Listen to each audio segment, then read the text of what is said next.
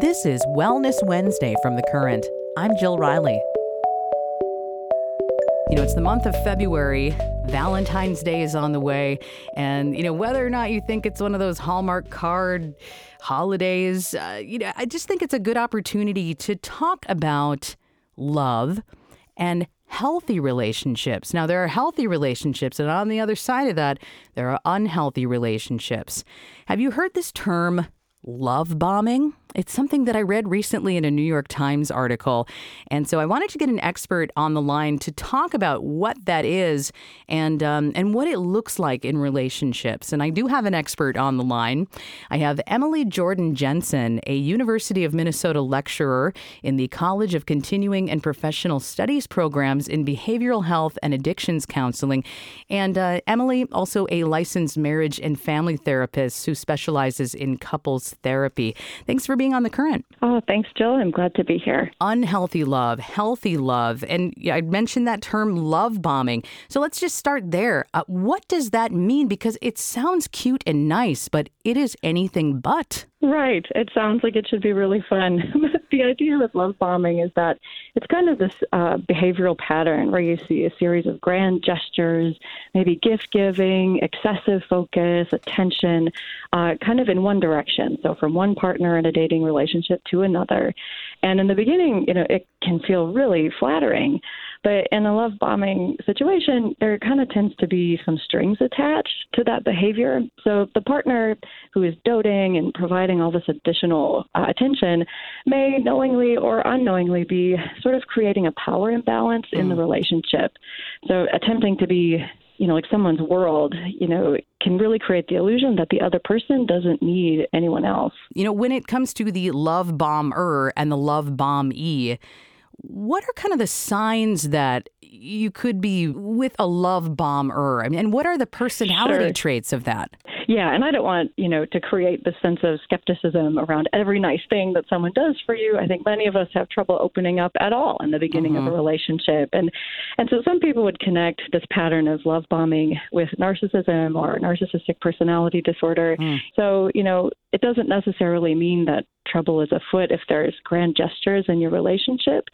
But one thing that you might want to start keying into is, are those gestures kind of creating an atmosphere in your relationship where you're feeling a little cut off from some of your other people and other things that bring you joy and, other relationships in your life? Isolation is certainly more of a red flag and something that we'd be more concerned about. It really sounds like it could be dangerous to be in that kind of relationship. The concern is that this pattern of imbalance and control can set the stage for intimate partner violence or emotional abuse in a relationship. So that's, the worst case scenario. But I think even in less severe situations, if you're in a situation where you're being cut off from family, friends, social supports, it puts an immense amount of pressure on the relationship itself.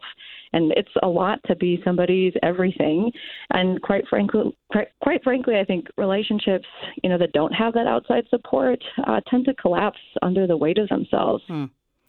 Yeah. And during a pandemic, during a time of such isolation, maybe it can be hard to pick up on what actually is going on since you're kind of used to being isolated with this person. Yeah. Oh, absolutely. Yeah. I think the conditions that we're in now can make it even harder to kind of make that distinction. And maybe you're in a bubble with this other person that you're dating and they're like the only person you see, because of safety concerns. And I do think that's been a real challenge in light of what's been going on recently. I'm talking with Emily Jordan Jensen, and we're talking about love bombing. This is this term that super producer Anna and I, we read this term in the New York Times. We thought, well, what is this thing? So we're having this conversation about there's healthy love, there's unhealthy love, and, healthy relationships, unhealthy. What are some signs that, this is healthy, this is going in the right direction? Because the love bombing thing, that really sounds like it's going to spell disaster. For sure. Yeah. When you're just starting a relationship, I think one of the most important things you can tune into is looking at the other relationships in that person's life. So psychologists love to say that the best predictor of future behavior is past behavior, right? And if you're hiring someone for a position, you're going to look at their references or ask for people to vouch for them. And certainly, I think about dating as sort of an extended interview process. If you are going to be the person who's most important in my life, I should do, a pretty thorough job in vetting who you are. And I think, looking at other friendships that someone has in their life can be a great indicator of how they might be in relationship with you, and their family as well. And I think it can be, if someone says, oh, I'm cut off from my family or I don't have any friends, that is not necessarily a death knell for the relationship, but it's certainly something that I would want to be curious about and learn more about why that is. Let's say you're a family member or a friend of somebody who may be caught in a relationship with some real red flags. How can somebody as an outsider sort of approach that? Because there can be a lot of denial. Definitely. There's all this brain chemistry when you're falling in love, right? That makes it really hard to be objective. And I think that's why it is so important to stay connected to your other people. But that doesn't always happen. And how difficult when you are that other person in someone's life, someone in your family. I think sometimes as Minnesotans, we like to be conflict avoidant, and we think, oh, I'm sure it's fine. But if you have a sense that there's something off here, I'm concerned about this person that I care about, I think a gentle approach is a really helpful one. Just getting curious, ask them questions about how the relationship is going. If you lead with this kind of accusatory tone, they're going to be on the defensive about the relationship, of course. Sure. But if you can ask gently and kind of express that you care, that's important too. And I think, that friend might be really leaning into their relationship. Maybe they're not spending as much time with you as they once did. Some of that's kind of typical, but I think don't give up on them. Keep reaching out, keep asking them to do things with you too. I'm talking with Emily Jordan Jensen, my guest for Wellness Wednesday. Now, you are also a licensed marriage and family therapist. And so as long as I have you on the line here, and, I guess we started year 3 of a pandemic, it's the dead of winter and times are tough for people. Times are tough for relationships. What are some common problems that you're seeing as a professional, as a couples therapist right now? Right. We're all so tired, aren't we? Oh, yes. I think, yes, kind of continuing, on this theme of social support for relationships. I think a lot of what I've been seeing in practice is that, many of our couples, they're cut off from those outside supports. They're not seeing friends like they used to. Maybe their gym is closed and they're not able to work out like they used to. Maybe they would normally travel to see family this time of year and they haven't been able to travel. I think all of that ends up putting a lot of pressure on a primary relationship. It's like, okay, you have to be my everything, right? And then some of that's just by default because of the world that we're living in. And I think that again, is a lot of pressure. And our stressors are up too. And so it can be really easy to look to your partner and say, well, you're my only other person in this.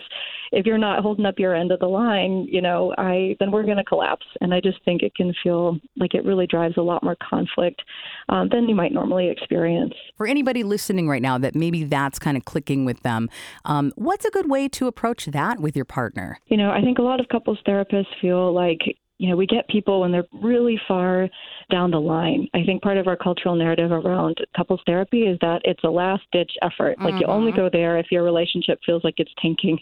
And honestly, you can do so much more work in a preventative place. So, hey, we're just not gelling exactly like we used to, or I'm noticing a little more conflict. Maybe we should reach out and get some more tools, or, just have a checkup on how we're doing because this is such a stressful time. So certainly, searching online is a great way to look for providers. Psychology Today is a great website that you can go to. You can put in if your insurance provider, if you have one, your location, a couple other search filters, and try to find clinicians who might be open to taking you on as a client. Well, before I let you go, at the beginning of our conversation, we were talking about this term love bombing. And if anyone is listening right now that's thinking, I'm feeling really cut off. What I thought were, gestures of love, maybe something else. And I can understand and see how there may be some fear around that of ending the relationship or leaving. How about for someone like that, what kind of advice would you give? Oh, sure. That's a really tough place to be in, and I think reaching out to whoever is in your network and getting honest about what you've been experiencing is a great first step. We're stronger together. And if you're in a position like that, likely you've been made to feel like you don't have a lot of power, or maybe you're feeling kind of small or frightened. And so pulling other people, who can be a support to you can be really important. It can provide perspective into your situation. It can embolden you to speak out for what you need. I think that's a great first step. And often when you're in a position like that, you might feel maybe a sense of shame or like, I don't want to talk about this experience. But, as much as you can, to be really honest about what you've been experiencing with other people you trust, I think is a really good move. I was thinking as you were talking about, past behavior can predict current or future behavior. Like I've been married for so long that it just kind of sparked this thought, if I was ever out there again, like, would I hesitate to ask for references?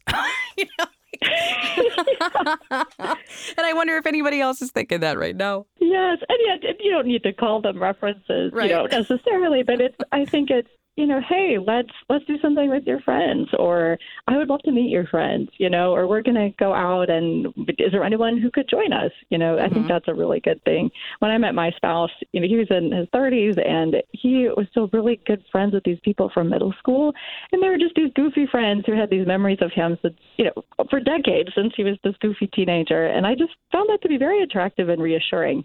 Okay, here's somebody who they can really vouch for this guy, like they've seen him through life. Right. And I think that can be really something to look out for when you're dating. Yeah. I mean, what a great sign of a person who has remained loyal to people throughout their life and has remained connected with people that are important.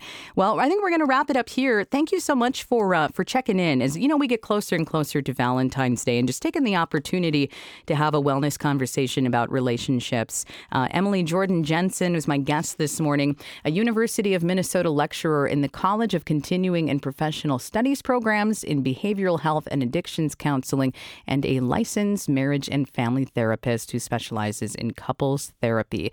Thanks, Emily, and you take care, okay? Thanks so much. You as well. Thanks for listening to Wellness Wednesday from The Current. I'm Jill Riley, our producer is Anna Weggel, and our digital producer is Jay Gabler. Our theme music is a portion of the song FB1 No. 2 by Christian Bjorklund under the non-commercial Share-alike 3.0 international license.